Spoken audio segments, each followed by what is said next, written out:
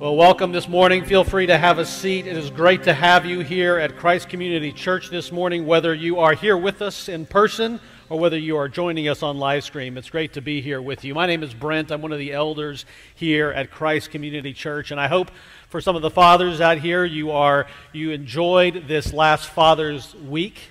It is a week, right? We get the whole week, I think. At least we should. I know this week in particular, my wife and I enjoyed our 15-year wedding anniversary. So we celebrated 15 years of being married on Thursday, and it was a lot of fun. One of the things we got to do this week is we watched our wedding video with our children.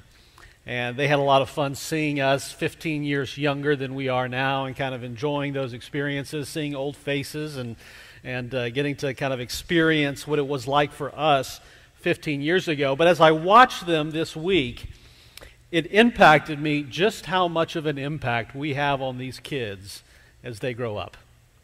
Just how much they begin to see the world through our eyes, through the way we shape the world for them. As I thought about that, and as I thought about the text that we're in this morning, I was reminded of a story of another father who was also a lawyer. That's my day job. I practice law here in the area, and this father was also a lawyer in Germany in the 1800s, and he came from a Jewish family in Germany. They lived in the town of Nijmegen in Germany, and he practiced law there for several years, and after practicing there as an attorney, he decided to pack up his family and move to another town, Porta Nigra in Germany, because he thought business would be better in this new town. And so he packed up his family, they moved together to this new city, and what he discovered when he got there is that the Jewish community in this new town was relatively small, and that it was the Lutheran Church that dominated the social and the business landscape of this new town. And so he decided that it would be in his best interest. He wasn't a very devout Jew anyway, so he decided that it would be in his best interest to change his religion from Judaism to Lutheranism.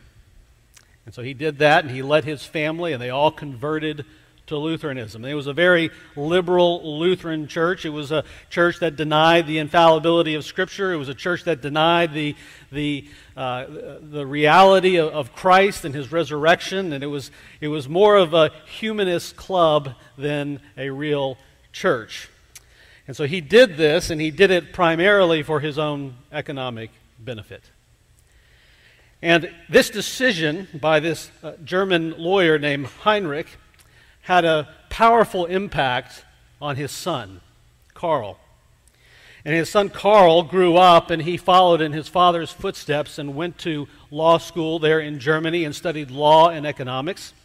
And as he was there in Germany studying law and economics, he came to the conclusion that when it comes to religion, that all religious activities that human beings engage in are really just economic decisions. They're really just decisions they make to benefit themselves. So he came to this conclusion about religious activity, and so he had to start to look for another way to understand what was happening in the world.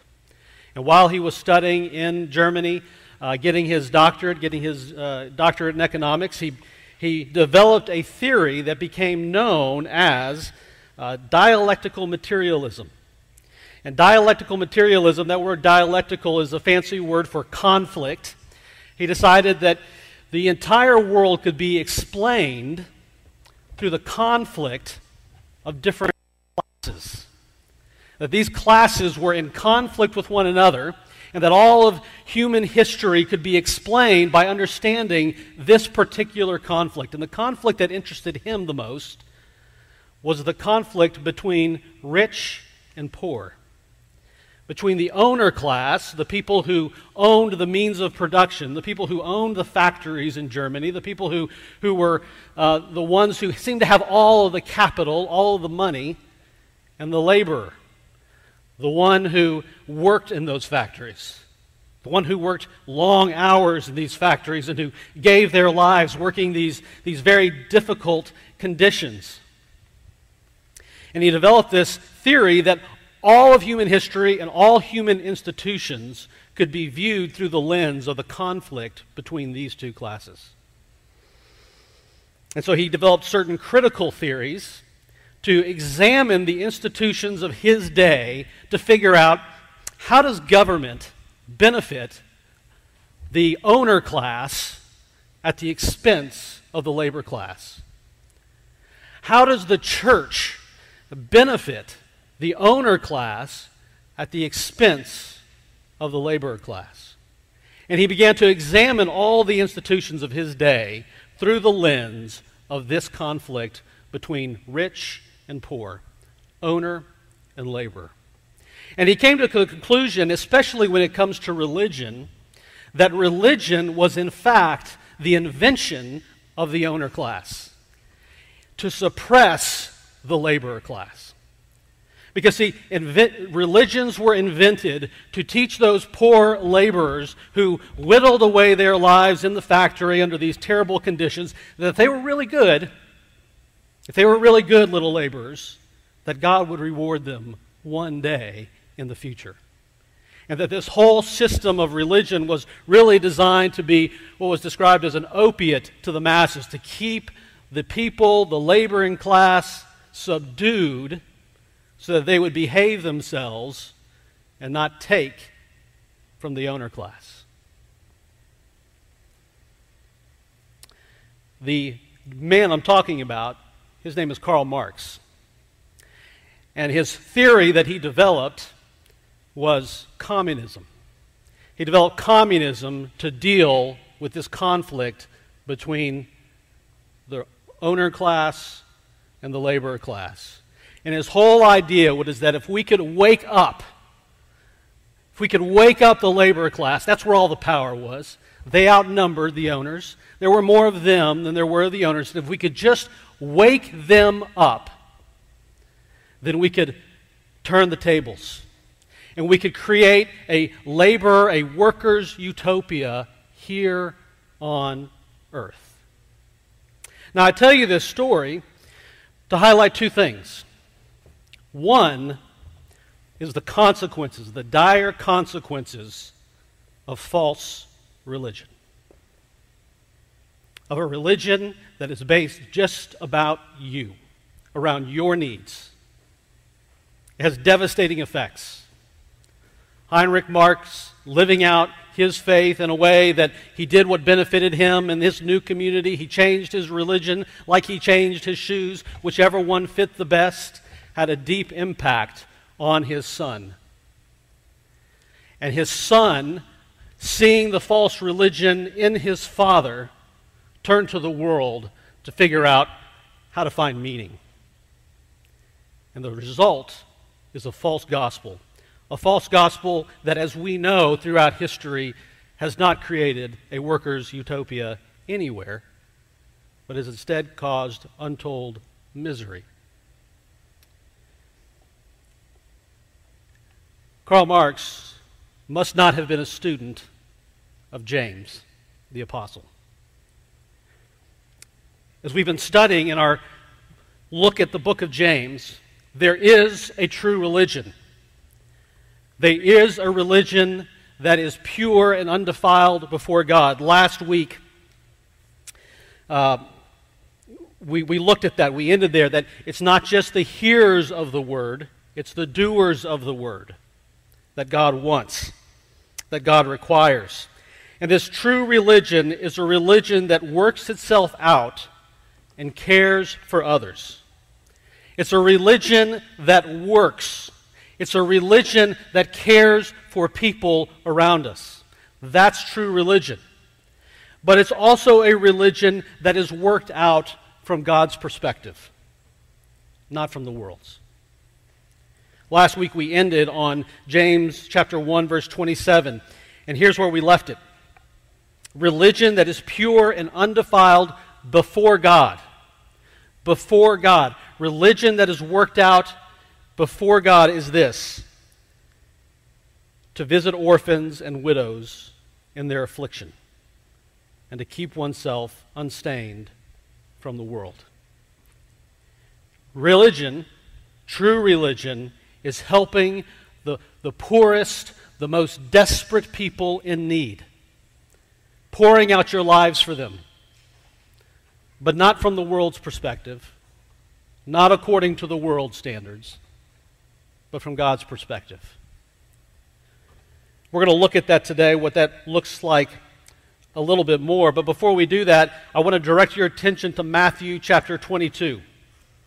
In Matthew chapter 22, Jesus himself helps us to understand this perspective a little bit better. When he's asked a particular question in his day, he's asked by the Pharisees and the Sadducees, what is the greatest commandment? What is the greatest commandment? And he gives a response, and here's the response he says. He says this, you shall love the Lord your God with all of your heart, and with all of your soul, and with all of your mind. This is the great and first commandment. I want you to notice the priority here.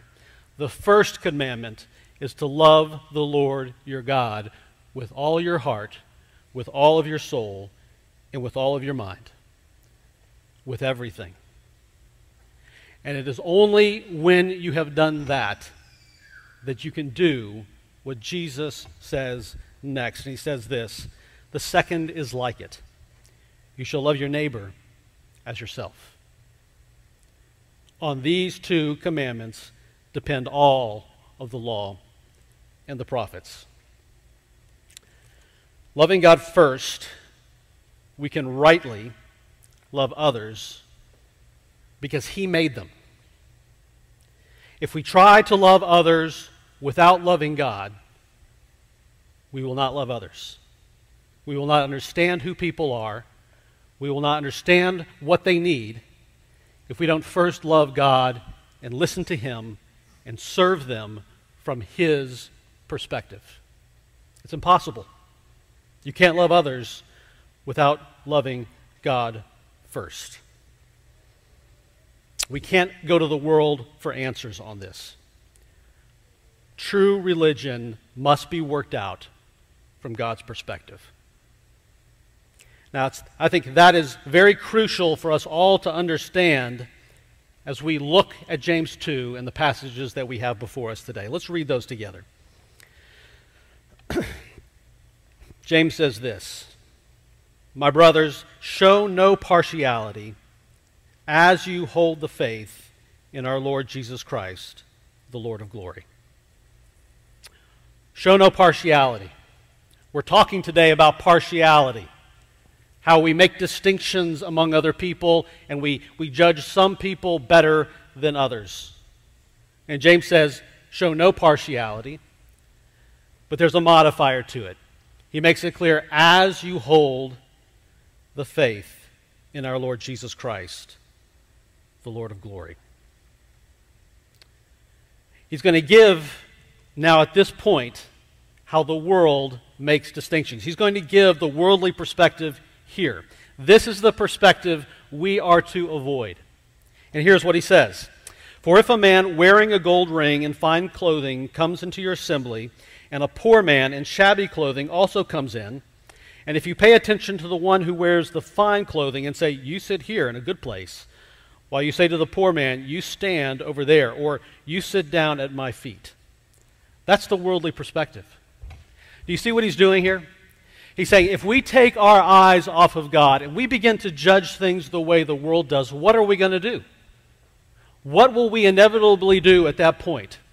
We will look at our fellow man and we will say, how does that person benefit me? Here comes the rich man into my church. He looks like he can contribute to the building fund. He looks like he'll tithe a lot. And here comes the poor man. Yeah, we're glad he's here, but he's probably going to take up our resources, right? If we begin to judge the world in this way through the eyes of the world, there's a problem. There's a problem. And James addresses that problem in verse 4. He says, have you not then made distinctions among yourselves and become judges with evil thoughts? Have you not created divisions that God does not recognize? Have you not begun to see the world and begun to see people through the eyes of men and not through the eyes of God? Are not your thoughts evil? Are they not below God's thoughts? That's James' point. He begins to deconstruct their world, this view of the world. He says, listen, my beloved brothers, has not God chosen? Has not God chosen? What has God chosen? Those who are poor in the world to be rich in faith and heirs of the kingdom. See, James points out that God has a different standard than we do. He has different purposes than we do. Maybe we have purposes to build buildings. Maybe we have purposes to collect a lot of tithes. Maybe we have purposes to build our own kingdoms. God has different purposes than we do. God doesn't choose according to worldly purposes. God chooses according to His purposes. And here he says, has not God chosen those who are poor in this world to be rich in faith and heirs to the kingdom? This passage right here is a lot like what Paul wrote to the Corinthian church in 1 Corinthians chapter 1.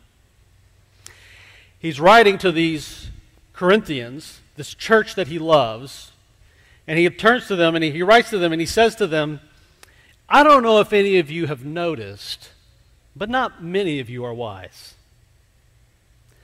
Not many of you are strong in this world.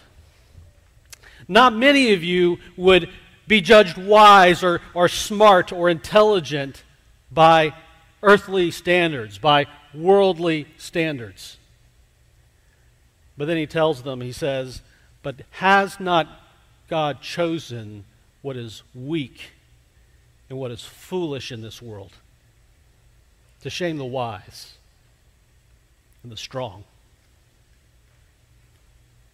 You see, God has different purposes in mind for His choices. And they are not choices, they are not purposes that are based on worldly agendas.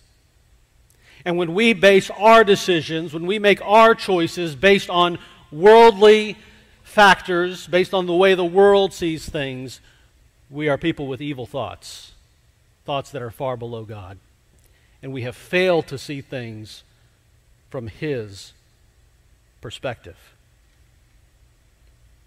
James goes on in James chapter 2 and he says, but you have dishonored the poor man. Are not the rich the ones who oppress you, the ones who drag you into court? Are they not the ones who blaspheme the honorable name by which you were called? See, he's turning on its head this worldly view. He's deconstructing this worldly view that, look, you should judge people on how they looks like they can benefit you. It may seem like the rich are the ones who benefit you, but aren't they often the ones who drag you in the court? Aren't they often the ones who persecute you? And what James is doing here, you see, James wrote this letter.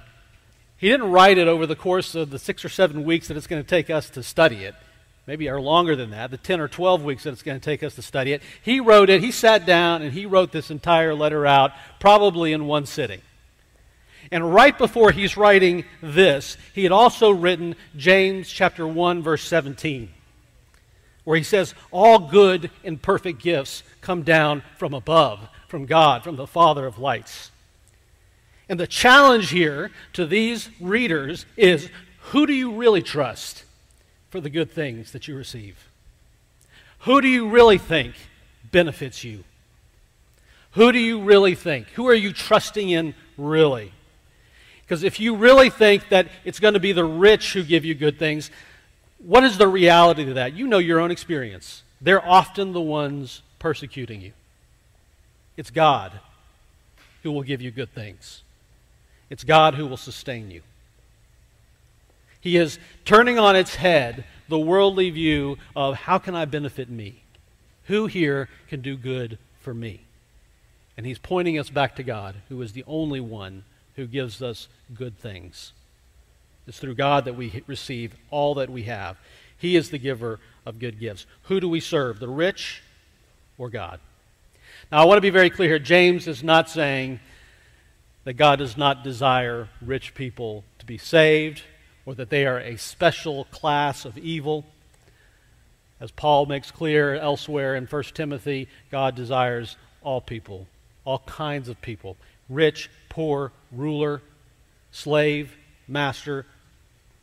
God is seeking all of them to be saved. But what he is here is he's taking our view off those worldly metrics where our gaze so often falls and pointing us back to God as the giver of all good things.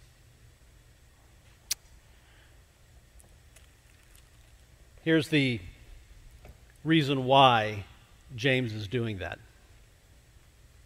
In the next series of verses, we're going to find that James has a point to all this, a reason why we cannot look at this the way the world does. And here's the reason. At the end of the day, we all stand as equals at the foot of the cross because we're all sinners in need of grace. The distinctions that we make in this world gloss over the fact that we all, each one of us, rich and poor, have the same problem. We're all sinners who stand at the foot of the cross in need of grace. In verse 8, James says this: "If you really fulfill the royal law according to the Scriptures, you shall love your neighbor as yourself. You are doing well." I want you to follow James' argument here. This can be a difficult passage if you don't follow James' argument very closely here. He says this. We just read this passage out of Matthew 22, right? It's the second commandment, right? You remember that? And he says this: "Here's the royal law. You shall love your neighbor as yourself." That's the standard. And then he says this: "But if you show partiality, you are committing sin and are convicted by the law as transgressors." Why is showing partiality necessarily a sin? Okay. Here's why it's a sin. If the standard is to love your neighbor as yourself, but you start looking at people and saying, how can that person who's my neighbor benefit me? How can that person who's my neighbor benefit me? If you make the world all about you and your benefit, are you loving your neighbor as yourself? Or are you loving yourself and trying to find benefit from your neighbor? Putting aside the poor man who you don't want to serve and raising up the rich man who might be able to give you something that you need. See, James understands what it actually means to love your neighbor as yourself. And he's saying, if you show partiality based on what you need, based on a religion that's about you, you have violated the royal law. And then he goes on and he says this: "For whoever keeps the whole law but fails in one point has become accountable for all of it." Now, why is that the case? Why is it the case that if I just violate one small piece of the law, that I'm now a sinner under the whole law? Why is that true? Because the second law here, the law about loving your neighbor as yourself, is really, at the end of the day, just an extension of the first law. Loving your neighbor as yourself is just loving God above everything. If you can't do that, if you can't fulfill one of those laws or any of those laws, then what you're really saying is you don't love God with all of your heart, with all of your soul, with all of your mind. And you failed the first and most important law, and that's why you fail at the second law. If you sin at any one of these points, you've become a sinner under the whole law because you violated the first one and the greatest. And so he goes on and he says this: "For he who said this? Do not commit adultery." Who said that? God did. "He who said, do not commit adultery, also said, do not murder. And if you do not commit adultery, but you do murder, you have become a transgressor of the law. You have refused to obey the one who said these things." And so if God says, love your neighbor as yourself, and you fail to do it, you become a transgressor of the whole law because you're rejecting God's authority. You're rejecting what he says. If you don't follow Paul's or James' argument here, this can become confusing to us. But I hope that I'm making this clear that the most important thing in all of this is to see the world through God's eyes, not our own. So then James concludes here, and he says this: so speak and so act as those who are judged under the law of liberty. For judgment is without mercy to the one who has shown no mercy. Mercy triumphs over judgment. See, our only hope is the law of liberty. The law of liberty is our only hope because we all need mercy as lawbreakers. What is the law of liberty? This is the second time James has used that phrase in this book. What is it? What is the law of liberty? Well, what James is looking at here, he's calling it, James, almost certainly the brother of Jesus. And you have to believe that James was just so keyed in to his brother's teaching. And almost certainly what James has in mind here is one of Jesus' most famous parables. The parable of the unforgiving servant. Do you remember that one? We've probably all heard it before. There's a servant, there's a ruler in one of his servants. And what the story tells us, what Jesus tells his hearers is this: that servant owed the ruler 10,000 talents. 10,000 talents. 1 talent was about equal to 20 years' wages. And so what the story is communicating to us is that this servant owed this ruler the equivalent of 200,000 years of labor. And he couldn't pay. And so the ruler brings him before him and says, "Where is what you owe me?" And the servant pleads with him. He says, "Please, please, master, I can't pay you. I can't pay you." And the ruler forgives him. He has mercy on him. And he forgives him. And he sends him out. And no sooner has that forgiven servant left the room of his master does he go out and find a fellow servant who owes him 100 denarii. And he takes that servant, he grabs him by the scruff of the neck, and he says, "Where is my money?" And 100 denarii, a denarii is about a day's wage. He owes him 100 days' wages. And of course, his fellow servant asks him for mercy and says, "Please, please, I can't pay. Have mercy on me." And this servant who has just been forgiven this incredible sum refuses to forgive his fellow servant and has him thrown into prison.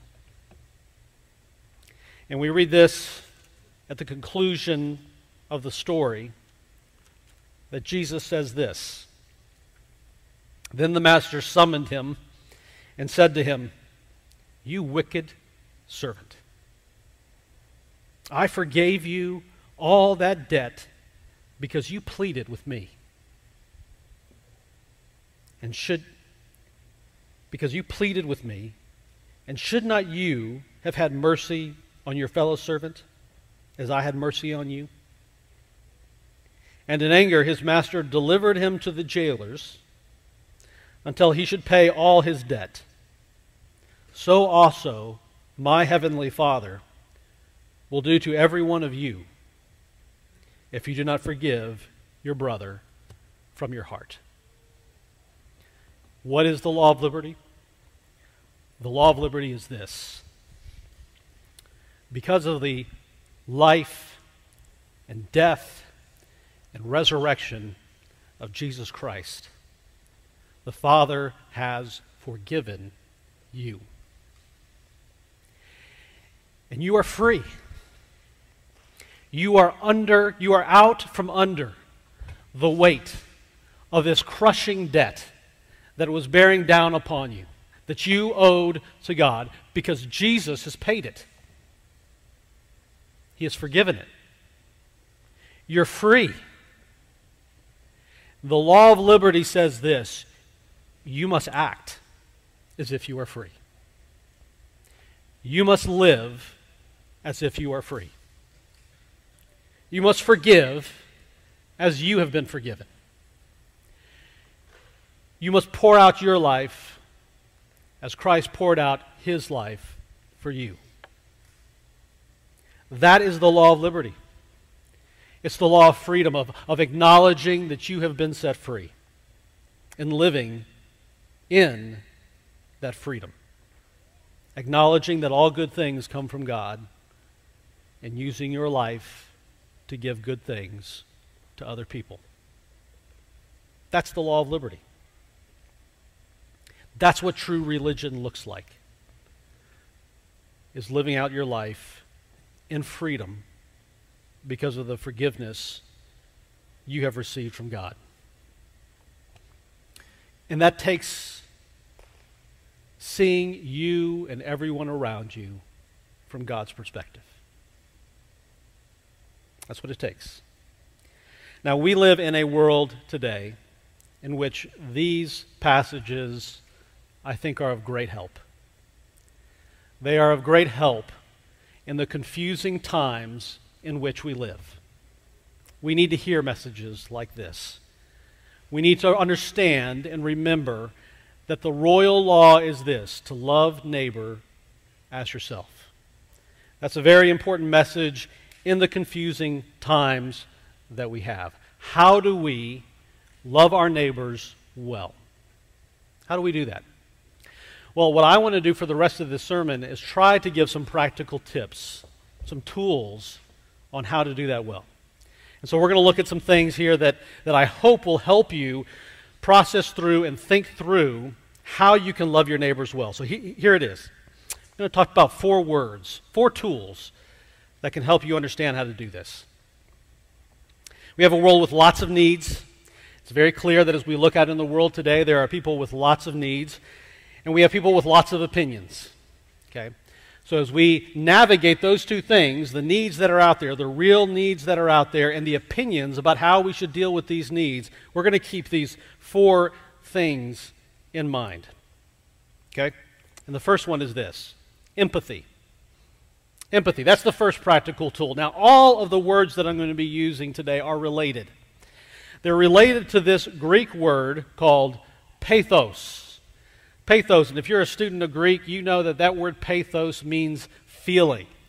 And every word that we're going to talk about for the next few minutes are modifications of that word by a prefix here. And this prefix that we're looking at is the prefix "im," which means in feeling.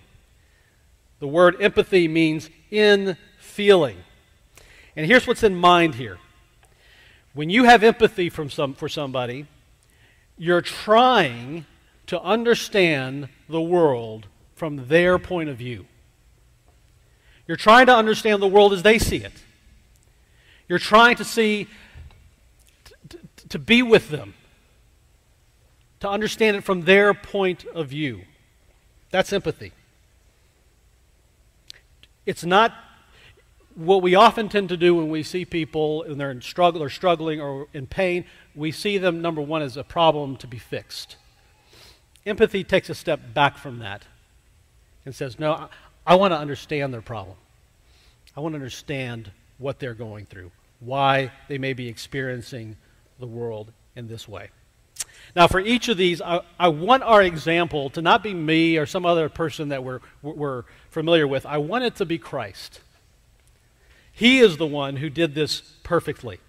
Christ is the one who showed empathy. And we read this in Philippians chapter 2, verses 5 through 8.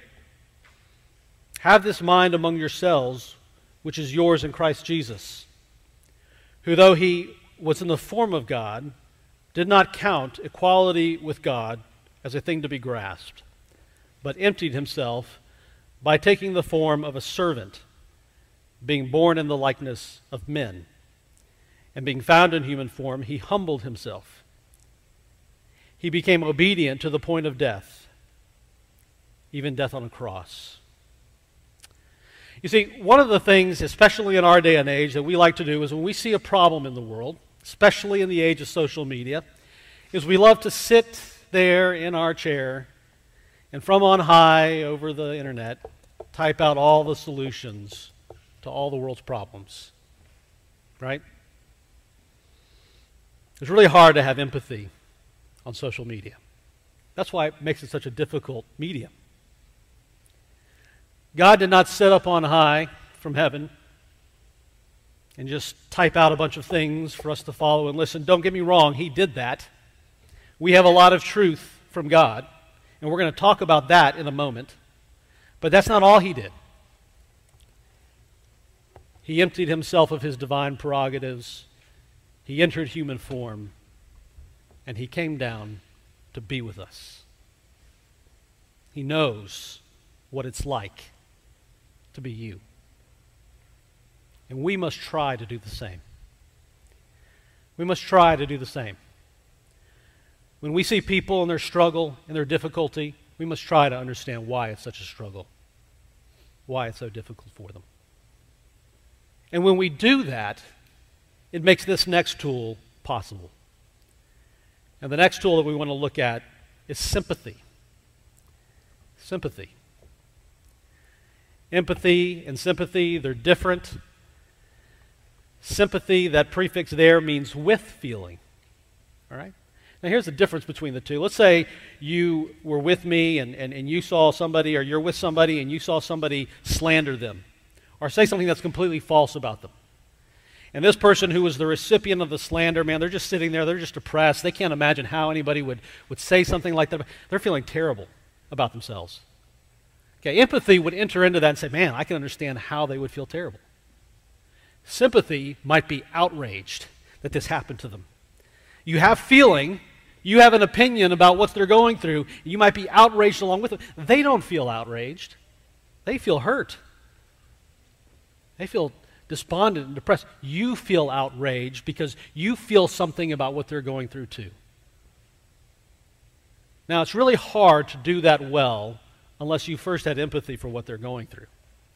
Really hard to do that well. As a matter of fact, we see this example in the book of Hebrews, where the writer of Hebrews says this: "So then, we have a great high priest who has passed from the heavens, who has passed through the heavens, Jesus, the Son of God. Let us hold fast to our confession.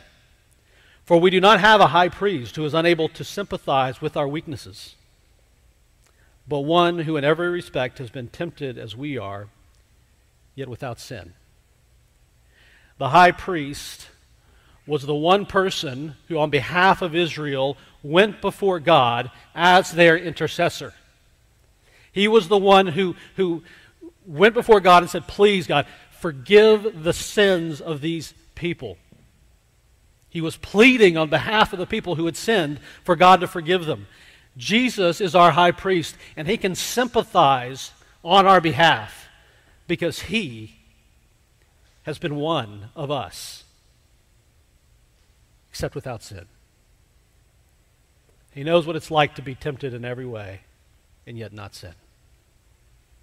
And he can sympathize for us because he has become one of us. That's the point of the writer that the writer of Hebrews is making. And if we are going to advocate for people, if we're truly going to have sympathy for them, we have to understand what it is they're actually going through so that we can properly understand what it is they actually need. But this next one, I think, is very important. We've talked about empathy, we've talked about sympathy. This next one is important, and it's often the hardest. And the way I'm going to say it is this way: apathy. Now, we sometimes think of apathy as a bad thing, but here it's a good thing. Because what we're really talking about is truth. That A at the beginning of pathos, of that apathy, means without feeling. Without feeling. And I'm going to warn you, this is the hardest to apply. And we should be aware of the danger. We live in a world that is very confused about truth. If you look at the world around you, you will usually see statements being made like your truth, my truth. And what's really behind those statements isn't truth at all. What we're really saying in those statements is how you feel about this or how I feel about this. They're not statements of truth at all. They're confusing feelings with the truth. Now, we truly do feel the way we feel. There's nothing controversial about that. But the way we feel about things is not always based upon truth. We may feel some way about something based on a lie that we believe, based on something that's not true. Our feelings can be very, very misleading. And so there is a place amongst our feelings, a very important place amongst our feelings for truth. To set aside all the things that we think we feel about something and understand, but what is actually true? We have to ask our questions, what is true beyond what I feel? In Luke chapter 13, verses 1, there is a very difficult story when you read it the first time. And maybe every time you read it after that. It may not get easier. But there's a story about Jesus where he's approached by some men, and they tell him this story. In chapter 13, it says this: there were some present at the very time who told him, Jesus, about the Galileans whose blood Pilate had mingled with their sacrifices. So Pilate, the Roman governor in Judea, apparently killed some Jews in the temple as they were offering sacrifices. And not only did he kill them in this holy place, he also mixed their blood with the blood of the sacrifices. Incredibly sacrilegious. This pagan ruler coming into the temple, killing Jews, and mingling their blood with the holy things that they revered. And you can only imagine that as they bring this story to Jesus, what they're expecting from him is an empathetic ear, a sympathetic ear. Maybe he should be just as outraged as they are about what this terrible person Pilate did. But here's his response when they bring him the story. He says, do you think these Galileans were worse sinners than all other Galileans because they suffered in this way? No, I tell you, but unless you repent, you will all likewise perish. I don't think they probably liked that very much. I don't think that's what they wanted to hear. But it's what they needed to hear. Jesus, in this moment, could never be accused of a lack of empathy. He knows not only how these men feel, he probably knows how those Jews who were murdered in the temple feel. In just a few short weeks, he's going to be before Pilate, and Pilate is going to murder him, the Holy One of Israel. This pagan king is going to kill Jesus in just a few short weeks. No one could ever accuse Jesus of not understanding how they felt. Nor could they accuse him of being unsympathetic. Jesus is doing what he is doing, and he is telling them what he is telling them to save them. So that they will take their eyes off the things they think are important in this world, like Roman rulership, like kingdoms of this world, like Jewish dominance, and so they will put their minds where they actually need to be. That the real enemy isn't Pilate. It's their sin. It's death. You see, Jesus is not unempathetic, and he's not unsympathetic. But here, he points them to the truth. He's able to put his own feelings about the matter aside and remind them what's really important in the midst of it all. And we have to be able to do that too. And that's very difficult because we have very strong feelings about things that are going on in the world. Very strong feelings. And those feelings are not always right. They're certainly not always wrong. There are true injustices in the world. There are things that are really bad. There are lots of opinions that we should be against, that we should be fighting out there. And we have feelings about that, but we must, at the end of the day, be able to put all those feelings aside and understand what is true. We must have a healthy apathy for the things of this world. And that leads me to the last tool that we're going to talk about here today. And that's antipathy. You see, once we have properly empathized with the plight of our fellow man, once we have properly said we are going to sympathize with him and we are going to advocate for our fellow man, once we have understood the truth of what that looks like and what we must do, there are going to be certain things that we are against. There just have to be. The truth always divides. And there have to be certain things that we say we will not be for that. And here are two things that we will be against at this church. We just will. And here's the first one. We will not be a people who do nothing.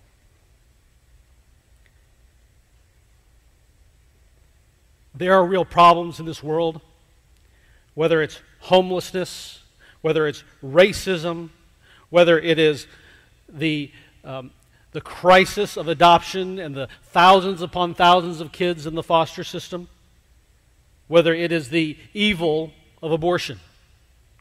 There are real issues in this world that we must care about, and we must do something.